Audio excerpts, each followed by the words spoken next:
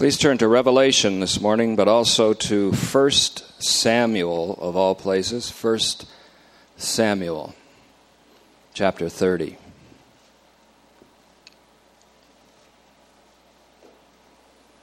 Once again, I want to thank the Lord's faithful witness, Pastor Lee, for bringing that marvelous message on Thursday night. And I have selfish reasons to be grateful for it, even though it was a wonderful development of doctrine on the everlasting covenant, a sweeping survey of the Old Testament Word of God, and available to you, by the way, on MP3 and DVD, I suppose.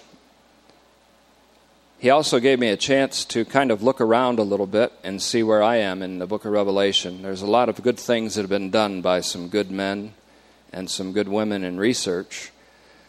But I know the Lord got a hold of me because He wants me to present it in a way that is creatively my own style in Him. And so we begin the second phase of Rev The Book today on part 2, I call it, Exposition. First 18 or so messages were on orientation for you and me to get our bearings. And speaking of getting our bearings, since it seems like we're all over the map sometimes, I've decided to print out some of my fairly rough notes. It will come off sort of like a transcript in some cases. But the first message will be out, if not today, it may be out even as early as after this message, free printouts of the teachings. And I think it's going to be very important for you to read them. It doesn't take long. It gets more. You get more of an anchorage in the book by reading the messages. Believe it or not, there is a method to my creativity.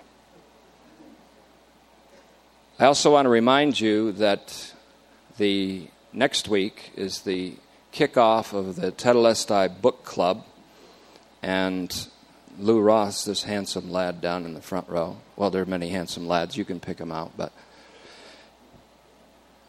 is pioneering this vision, and I think it's a wonderful vision, and it's a way that many are going to, I find, be creatively challenged as well as built up and strengthened in the faith and in the hope and in the love that is in Christ Jesus.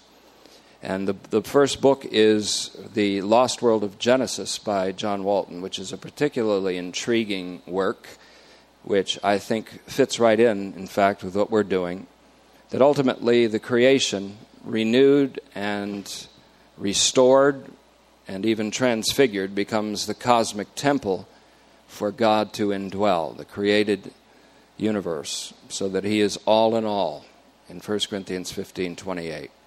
And that certainly is the ultimate message of the book we're studying, Rev The Book, as I like to call the series. We have prayed, and I have prayed for you and for your receptivity 3 or 4 times today, so let's get cracking. History, it's said, is written by the winners. It's written by the conquerors. And that's often the case. Consequently, the histories of certain nations and peoples and cultures have been told by the conquerors or often by the oppressors of the people. Apocalypses bucked that trend. The genre called apocalypse, it's a genre of writing, a genre of literature, bucks the trend where the oppressors write the history. The genre that we call apocalyptic involves the disclosure of history from the standpoint of, or better, in favor of the oppressed or the persecuted, who are presented as or projected to be the true victors ultimately. John's apocalypse also bucks a trend within apocalypses, for there are probably some 30 apocalypses that we have extant that we can study, most of them non-biblical. But the majority of them, the vast majority of them that are Jewish or Christian, and there are a lot of Christian and Jewish apocalyptic works. The majority of them are pseudonymous. And that doesn't mean anonymous, but pseudonymous or pseudonymous means that the writer is generally an unknown person, but he or she borrows as a pen name the name of some biblical luminary. Apocalypses have been attributed to Adam, more famously to Enoch, Abraham, Moses, Daniel, Ezra, Isaiah, or sometimes to an apocryphal personality like Baruch. Later, after the Apocalypse of John was written, the Apocalypse of Paul and the Apocalypse of Peter appeared. They were pseudonymous under a different name, as if Paul wrote it, as if Peter wrote it, but of course they didn't write it. The Apocalypse of John bucks that trend because, unlike almost all other apocalypses, there's one exception called The Shepherd by Hermas, Hermas. The Shepherd, also a very fascinating apocalypse, but not canonical. John's made the canon of scriptures, and I think partly because it's the same author as the Gospel of John, I believe, as we're going to demonstrate over and over again. He does not use a false name, but his own name. In fact, he makes quite a deal out of the fact that he is John, and that he is the one who testified of the Word of God and of the testimony of Jesus Christ. So, in a sense, he's saying, yes, I am inspired to write this apocalypse, which has come to me from God through Jesus Christ and through his angel, but I'm taking accountability of it as an author. Someone who writes in anonymity or with a borrowed pen name, for one reason or another, doesn't take responsibility for their writing. John does. He's responsible. He's reasonable. He's intelligent. He's attentive. And of course, he's loving. For his writings present what I call a summa caritas, the ultimate doctrine of the love of God. And that has no exception in the Apocalypse. David Aune, A-U-N-E, or Aune, writes of these two apocalypses that with them, quote, interpreters have an easier task since both were written by specific named authors addressing specific situations. Now, that's a very strong key to interpreting the apocalypse. It was written by a specific named author, and it addressed a specific situation. He adds that the language of persecution pervades the revelation of John, the language of persecution. So it speaks to a specific situation in which there is severe persecution or the threat of it. This David Aune, by the way, has written a book called Apocalypticism, Prophecy, and Magic in Early Christianity, Baker academic from Grand Rapids, and I'm quoting him. I may quote him quite a bit through our study. Rev the Book employs many genres, not just apocalyptic. You find epistle, you find fragments of parable, you find narrative. And it also calls itself a book of prophecy in Revelation 22:19, or at least a book containing the words of prophecy. That phrase is used several times in Revelation. Tous lagus tes propheteas, or the words of the prophecy of this book. Revelation 1:3, 22:7, 22:10, and 22:18. David Aune, again, suggests an interesting differentiation between prophecy and apocalyptic eschatology. Here's another distinction that will differentiate your consciousness. It's very simple, but he writes this. Prophecy sees the future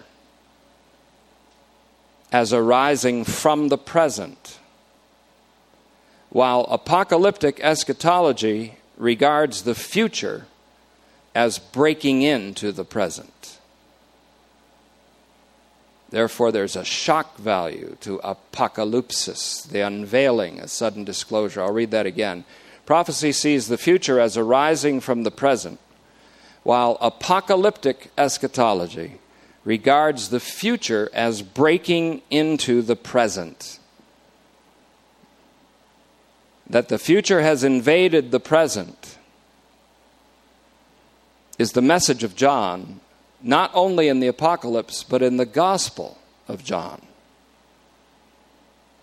So far, I've proposed the following in our orientation phase. Number one, the Gospel is the account of the incarnation, John 1:14, with the connotation of the instauration, my name for the restoration of all things through the cross of Christ, John 19:30, John 20 to 21, those two chapters. The second proposition is that the Apocalypse is the account of the instauration. We're going to find that God holds off speaking, and we see the enthronement in Revelation 4 and 5. But he holds off speaking climactically until Revelation 21:5, when he says, "Look, I'm making everything new." That's the climactic statement of the book of Revelation. Look, I am making, present, active, indicative of poieo, I am making everything new. We have to hold out to that second to the last chapter to hear that. So again, the Apocalypse is the account of the instauration, the renewal of all things, with the presupposition of the incarnation. In other words, without the incarnation, there is no instauration. The third proposition that we've proposed in our orientation is the Gospel of John presents a human, personal eschatology. Whoever believes in him has presently the life of the coming age. An age now that has broken into the present. Everyone who has believed that Jesus is the Christ, the Son of God, has received in the present a life that will be lived in the future, in the coming age, the age that is irrevocably and inevitably and absolutely coming. Now, that's why the Gospel of John announces the break-in. Therefore, the life that is to be had in the coming age has already broken into the present. And with that break-in, it must be said that the new creation or the renewal of the entire creation has already begun, but it's begun with human beings. For if any person is in Christ, kainektsis, new creation, is evidenced, it's evinced as present, it's evinced as having begun. In Galatians 6:14, may I glory in nothing but the cross of our Lord Jesus Christ. Why? Because by it we have been constituted a new creation, so that circumcision nor uncircumcision avail nothing, but a new creation. And then Paul says, and to those who walk according to this rule, that means that there is a higher integration of human living to be had in this present time that is to be lived more fully in the future, in the coming age. And that is a life that has a Christological ethic to it, a Christocentric ethic, and a divine power. All of Revelation 2 and 3 are the exhortations of the living Christ to the churches, that they may be encouraged to live in that higher integration of human living in the present. It's a foretaste of the human living in Christ Jesus that will be had when all the universe is renewed, and when the sons of resurrection live their lives in that renewed cosmos. So much is our privilege. By so much we squander this privilege when we ignore and are not attentive to the Word, or intelligent as to God's purpose, or reasonable to present our bodies to Him as a sacrifice, or responsible to receive the Word and overcome in our present scenarios, or in love. For the love of God is poured out in our hearts by the Holy Spirit, whom God has given to us to permanently reside in us.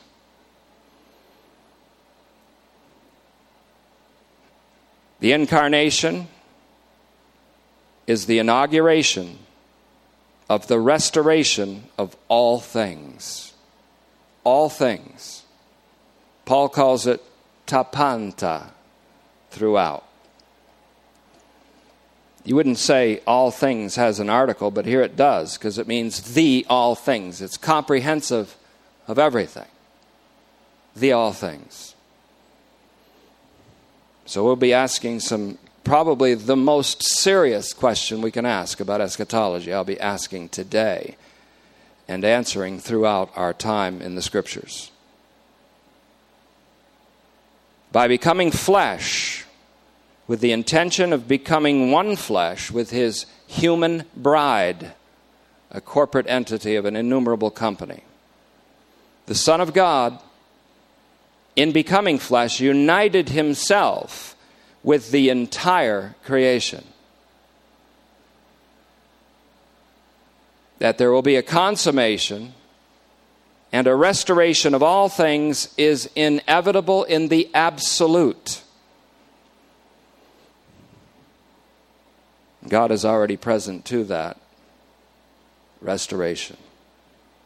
Now, this may be illustrated in a creative way by adverting to an event in the life of David. I'm only going to refer to one verse, 1 Samuel chapter 30 and verse 19.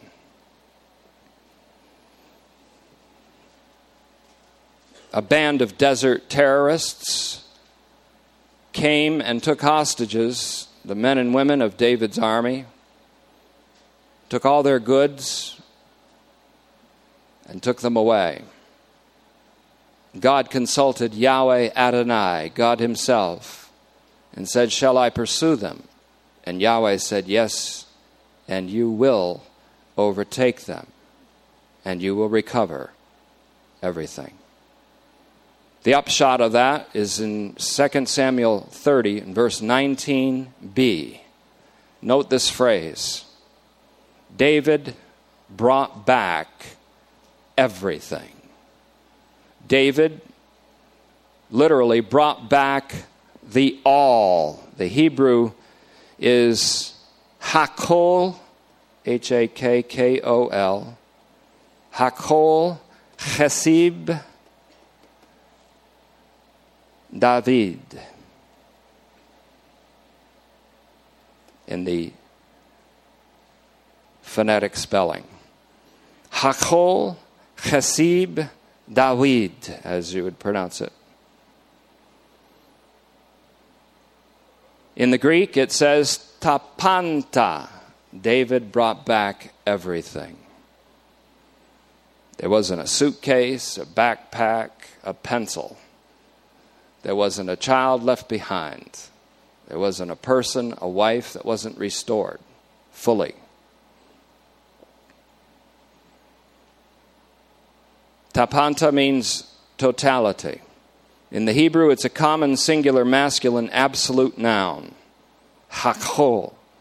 Everything there is what it means. Everything there is. And the Greek, tapanta epistrepsin David. Epistrepsin means to convert or to bring back everything. The New International and the New Living Translation says, David brought everything back. The New Jerusalem Bible says, David recovered everything. The New King James, David recovered all. The Bible in Basic English, David got it all back. I hope this doesn't inspire Jim to do his message that he wants to do. Abraham got his groove back. David got it all back. And the Vulgate Latin translation says, omnia reduxit David. David got everything into a redux situation. Jesus Christ is the greater David. He gets everything back. He recovers all.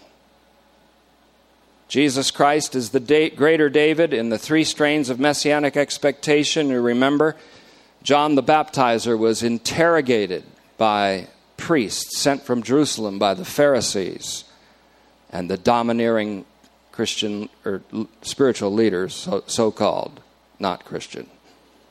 They asked him, are you the Messiah, meaning the Davidic king, the greater David? He said, I'm not. They said, are you Elijah? And he said, understanding that they meant Elijah Phineas, the one who comes to literally restore all things, raise the dead, and restore the universe. He said, no, I'm not. They said, are you that prophet? Speaking of the prophet that would come to be a greater Moses in Deuteronomy 18:15 and following. He said, I am not. They thought there were going to be three Messiah figures, a prophet, a priest, and a king. They asked John, and he said no to each one of them. And then he said, but there is one among you, one, to whom all these titles apply. He is the greater David as the messianic king. He is the greater Moses as the Exodus deliverer of the new Exodus, the great prophet Messiah. And he is the great priest Messiah after the order of Elijah Phineas, who will restore all things. He's standing among you, and you don't know who he is. And later on, John identifies him and says, look, there's the Lamb of God who takes away the sin of the world. John 1:29. This is discovery. I'm not telling you everything. I'm just proclaiming the word, and you're to discover. In fact, from Hebrews 11, we understand into Hebrews 12, 1-3, that in Jesus Christ living as the incarnate Word, he lived the lives of the patriarchs over again. He lived again the life of Adam, only this time without sin. He becomes a greater Adam who selects a bride who will not fall. For in Adam, Eve dies, but in Christ, the bride, all are made alive. In Christ, all are made alive. He takes on flesh to become one flesh with a human bride, an innumerable company of people. He's greater than Abraham, and he lives Abraham's life, and Abraham's life was not complete. These all died in faith, not receiving the promises, says Hebrews. But looking unto Jesus means Jesus Christ came to live their lives again, only more fully and more perfectly. Looking unto Jesus, the author and perfecter of faith. The good news is that Jesus Christ also came to live your life more fully. If your life isn't full and you die, then it hasn't been full. Christ has lived your life fully. And when you're raised from the dead, you will have his full living to live forever and ever and ever. And therefore, he lived the life of David, again, only more fully. So he doesn't just rescue a group of people and recover all, he recovers all as a greater David. He illustrates it in a kind of a creative way in John 6, in the prelude to his midrash. He takes a few loaves of bread and a couple of fish, feeds about 15,000 people until they're so full they can't hardly get up off their haunches. They're seated. He's led them into green pastures, you see, and he's fed them. He's restored them. And it said, when they were all full, in John 6:12, Jesus said to his disciples, gather up the leftover fragments of bread. And then he says in the Greek, hina me ti apoletai, so that nothing will be lost. So that nothing will be lost. Later on he says, my flesh, the flesh that he took on, is bread, saving and sustaining nourishment for the world. Not like Moses, who gave manna, who called for manna and God answered, and sent manna to a group of people, an ethnic people, and a mixed ethnic group from Egypt. My flesh, I am the bread that comes down from my Father. My flesh is bread for the world. John 6:51. Just leaving it that way, that's what he said.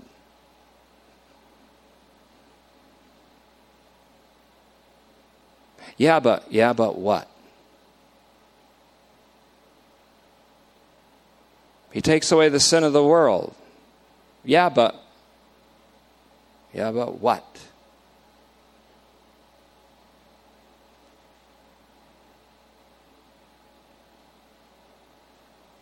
Jesus Christ is the greater David. And as the scripture says, and Peter said it, all the prophets have always talked about this from the very beginning. And Jesus Christ, who died and arose from the dead, is now in heaven, and he must be retained there until the restoration of all things. Apokatastasis panton, the restoration of everything. Now we're supposed to qualify that, but I'm not. Rev the Book speaks plainly of the restoration of all things, echoing Isaiah 65:17 and Isaiah 66:22 of the post-exilic Trito Isaiah, the third Isaiah after the exile. Look, I'm making all things new. And it's echoed in Revelation 21:5. Look, I'm making all things new. Panta, I'm making all things new. Look, I'm making all things new. Now, speaking of this restoration of creation, or better, the restoration of all things, Jürgen Moltmann, that's Jurgenmoltmann, wrote the following paragraph. Listen carefully. This isn't what I'm saying, this is what he's saying, but it begs the question that we're going to ask throughout the book of Revelation. Quote, the Christian doctrine about the restoration of all things denies neither damnation nor hell. On the contrary, it assumes that in his suffering and dying, Christ suffered the true and total hell of God-forsakenness for the reconciliation of the world, and experienced for us the true and total damnation of sin. It is precisely here that the divine reason for the reconciliation of the universe is to be found. It is not the optimistic dream of a purified humanity. It is Christ's descent into hell that is the ground for the confidence that nothing will be lost, but that everything will be brought back again and gathered into the eternal kingdom of God. Then he says, the true Christian foundation for the hope of universal salvation is the theology of the cross.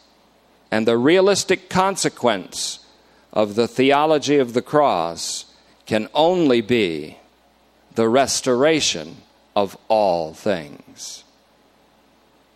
He concludes his chapter in his book, The Coming of God. The chapter is entitled The Restoration of All Things. And he says in this paragraph, the last paragraph, this quote, "The last judgment is not a terror. In the truth of Christ, it is the most wonderful thing that can be proclaimed to men and women. It is a source of endlessly consoling joy to know not just that the murderers will finally fail to triumph over their victims, but that they cannot in eternity even remain the murderers of their victims. The eschatological doctrine about the restoration of all things has these two sides: God's judgment, which puts things to rights, and God's kingdom, which awakens to new life.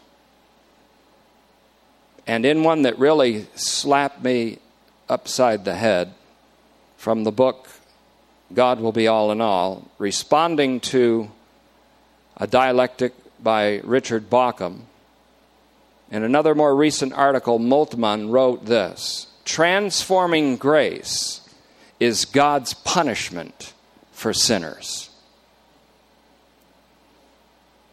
You say, where can there be any such thought in the Bible? Saul of Tarsus is a good example. Saul of Tarsus is a test case, who said, knowing the terror of the Lord, "We," meaning in the epistolary plural, "I persuade all men." And then he went on to say, "The love of Christ has now mastered me completely. And I have thus judged that if one died for all, then all have died. From now on, then, I can know no one after the flesh. For once I even knew Christ after the flesh. But now I know him that way no more. For if any person is in Christ, new creation. For God was in Christ, reconciling the world to himself, not imputing their trespasses to them. And he's made me," he said, "an ambassador of this reconciliation, gave me the ministry of the word of this reconciliation. And we beseech you all, be reconciled to God. For he who knew no sin became sin, that we might be made the righteousness of God in him."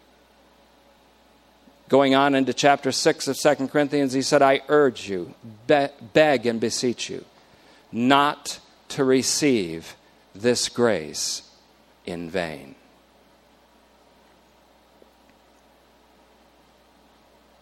Now, this is what I read to you of Moltmann was the opinion of a systematic theologian, not a disciplined exegete.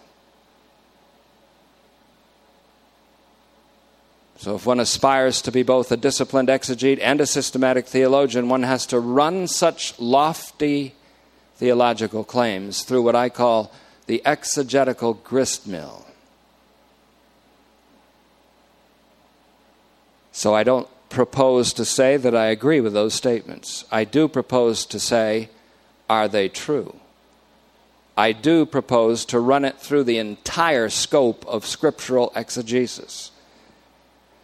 And I do propose that I will come up with an answer for myself, at least, and my own conviction. That's the way I have to do it. The question we have to apply ourselves to is appealing to the entire scope of the Scriptures and a strict exegesis as to whether God's judgment is, in the end, retribution, resulting in eternal suffering of the damned, or annihilation, the extermination of the lost, or whether it is a transfigurative judgment, so that nothing at all that ever came into being by the Word of God is lost. Does the question even shock you? If you can't ask the question, maybe you are in an enslaving religious system. I've asked the question. I said it's exposition, so let's go to Revelation, chapter 1, verse 1. I said you can't literally interpret Revelation, but I'm going to literally take every single word and translate it, because even though it's not merely by exegesis that we interpret it, but rather literarily, we can't leave the other undone. My style is to plow through verse by verse. That's what I'm going to do. But I'm going to speak around each verse as God gives me the insight. Revelation 1, my translation, the apocalypse of, from, and about Jesus Christ, which God gave him to show his voluntary slaves what must speedily come about. And he made it known through signs, symbols, through his angel to his voluntary slave, John. Verse 2, who testified of everything that he saw regarding the Word of God and of the testimony of Jesus Christ. My question is this John, who testified of everything he saw regarding the Word of God, referring to his response to what he sees in Revelation, or is he saying, I'm the guy that wrote the Gospel of John and testified everything I saw of the Word of God incarnate? For we did, by the way, behold his glory with amazement, full of grace and truth. And the law came by Moses. Grace and truth came by a greater Moses, Jesus Christ, who is the embodiment of the unilateral fulfillment of the everlasting covenant. There's a high probability that John, as he calls himself, is referencing the written testimony, which is the other half of this present work. The other half of Revelation being John's gospel. The other half of John's gospel being the apocalypse. A literary perichoresis, as I call it. That he's the writer of the fourth gospel called Kata Ioannein. No other New Testament writer ever testified of Jesus Christ as the one with the title, the Word of God, the Logos of God. Only John, in John 1:1, 2, 3, and 1:14. In 1 John 1:1. In Revelation 19:11-16. And here.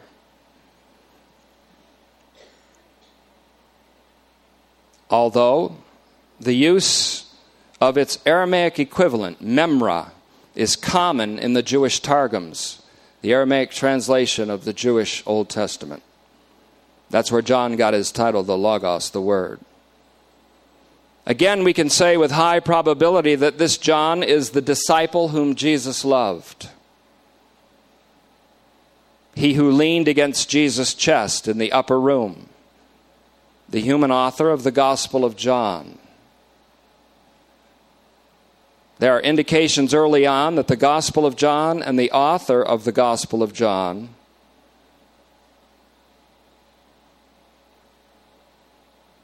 is the author both of the Apocalypse and the Gospel, and therefore that the two together constitute a twofold work, a twofold, divinely inspired, literary masterwork.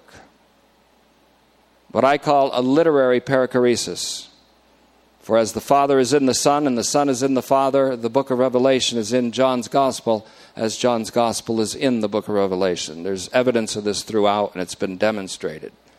John has testified of the Word of God and of the testimony of Jesus Christ, reporting accurately what he saw, again by beholding with amazement the glory of the incarnate Word of God, Jesus, who is the Christ, the Messiah of Israel and the Savior of the world in John 4:42. The Savior of all men, 1 Timothy 4:10, especially those that believe.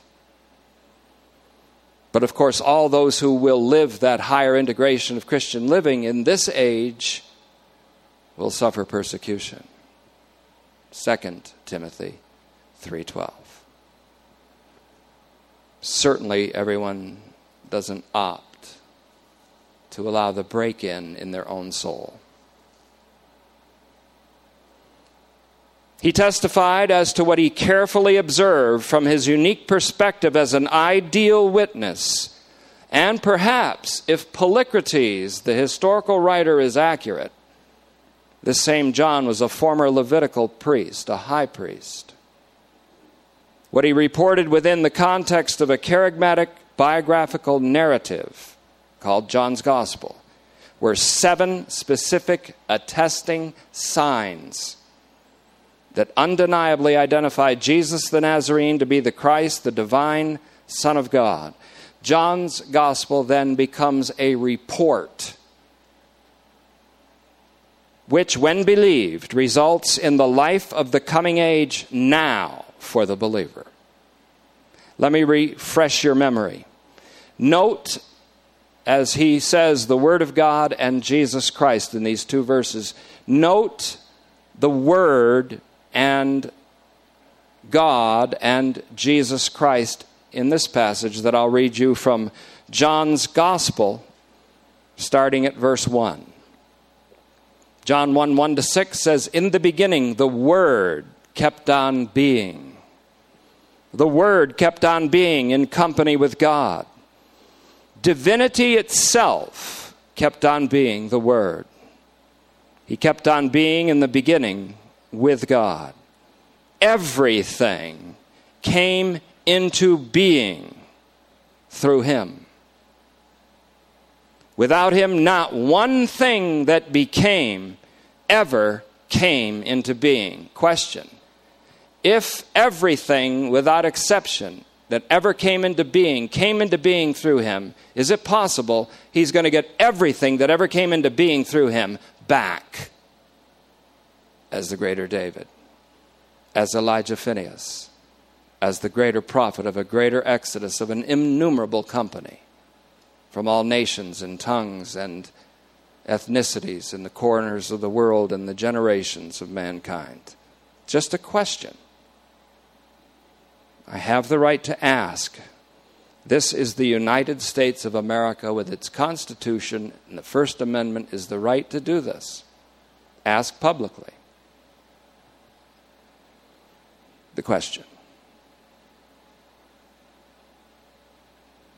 He goes on to say in 1:4, without him, in 1:4 rather, in him was always the life.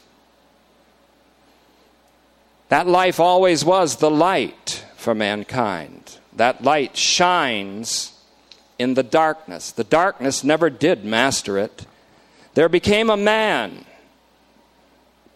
He was sent from God. His name was John. You say, that's John the Baptizer. Is it? He came for a testimony. Remember Revelation? I came to testify of the Word of God and of Jesus Christ. To testify about the light, so that everyone would believe through him. He was not the light, no, but he was to testify about the light. Who's that? I don't know. Could it be the author of the Gospel of John, who finds a great affinity with John the Baptizer, who he speaks of in 1:15? But notice this word. Skipping to 1:14, he said the Word, the very essence of divinity that was with God in the rapport of uncreated equals always, became flesh, sarx. He resided among us. We beheld his glory in amazement, theaomai, all the way back from Homer, means to view something with such amazement that your jaw drops. We beheld his glory with amazement. Glory that is of the only begotten from the Father, the only eternally begotten from the Father. The epitome of grace and truth, which means the embodiment of Yahweh's eternal covenant fidelity,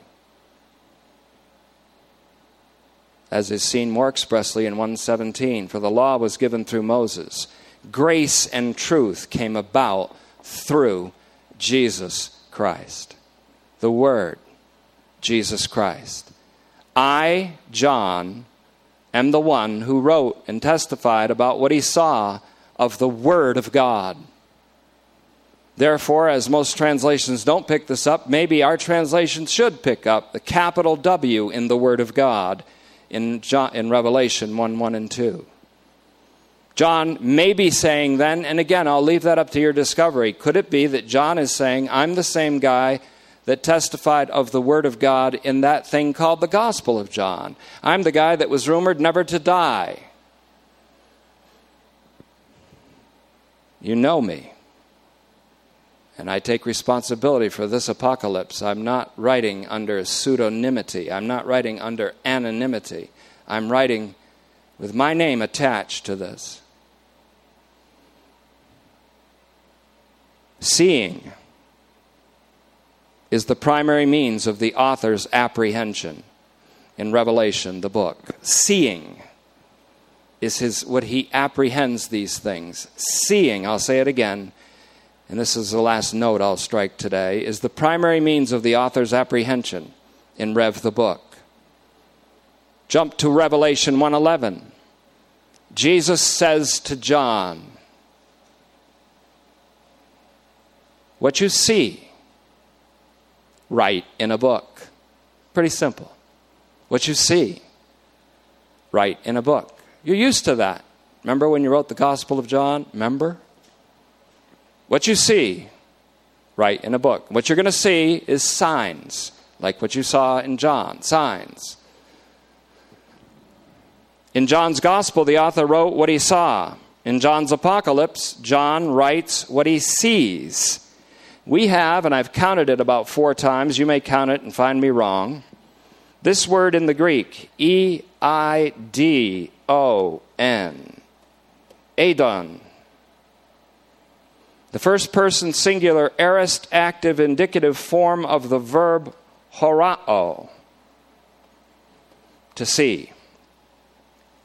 It's used 45 times by John, usually preceded by a breathless kai. And I saw, and I saw, and I saw. 45 times he says, I saw. Jesus said, what you see, write in a book. 45 times he reports what he sees. I saw.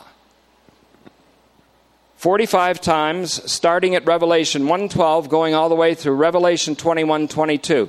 And this gives John's apocalypse the somewhat pervasive character of what we would call a vision report. Report of a vision, or several visions. We could call it a visrep. Military personnel will go out, say on reconnaissance, and they will come back with or send back a situation report called a sitrep.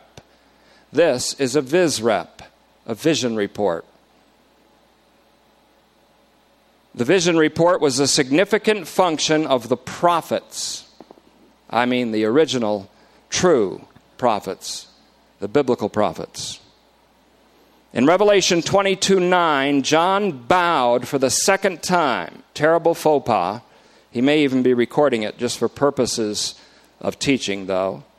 He worships, he bows in worship to the angel that showed him the vision of the New Jerusalem and the restored creation. He was in such awe that he bowed to the angel that was guiding him through these visions. For the second time, because in Revelation 19:9 and 10 he did it again. For the second time, the angel reproved him, saying, don't do that. But he added these words, I'm a fellow voluntary slave with you and with your brothers, the prophets, and with your brothers, the prophets. John is brother to the prophets. Never says here throughout that he's an apostle. Says he's a prophet. He's a seer. He's a fellow slave. I don't think he's John Zebedee, but you can think that if you want. I don't think so. He's where I like to be, outside the circle. Outside the box has taken on a new meaning to me because, spiritually speaking, it means outside the coffin. What they've done to the book of Revelation, how they've brutalized, lacerated it, tortured it. For money, they sell it. It's time to tip over some money tables.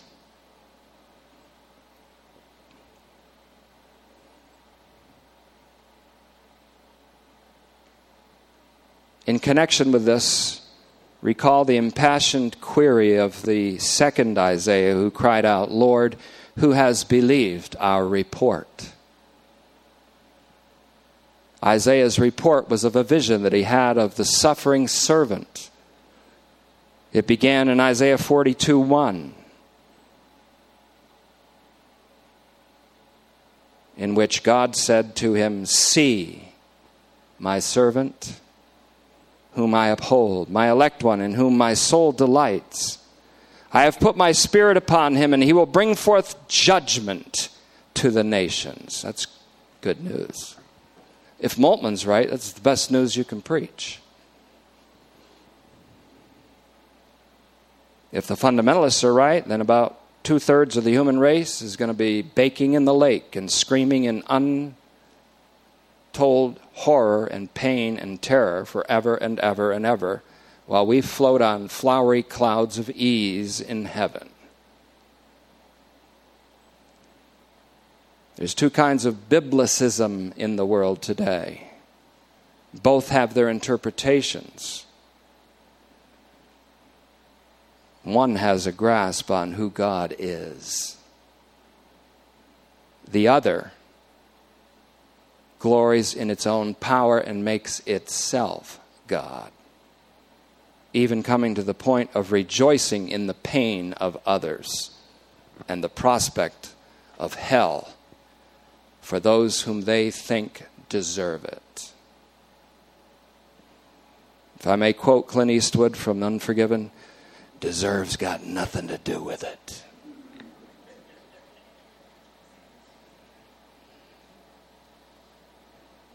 That vision of the servant culminates with these words in Isaiah 53:12. "I will give him the many as a portion, and he will receive the mighty as a spoil, because he submitted himself to death and was counted with the rebels, while actually bearing the sins of the many. And he interceded for the rebels." That's the report. Who has believed this report? That God would take back a wayward creation, not by violence, but by submitting to violence, obedience to the death of the cross.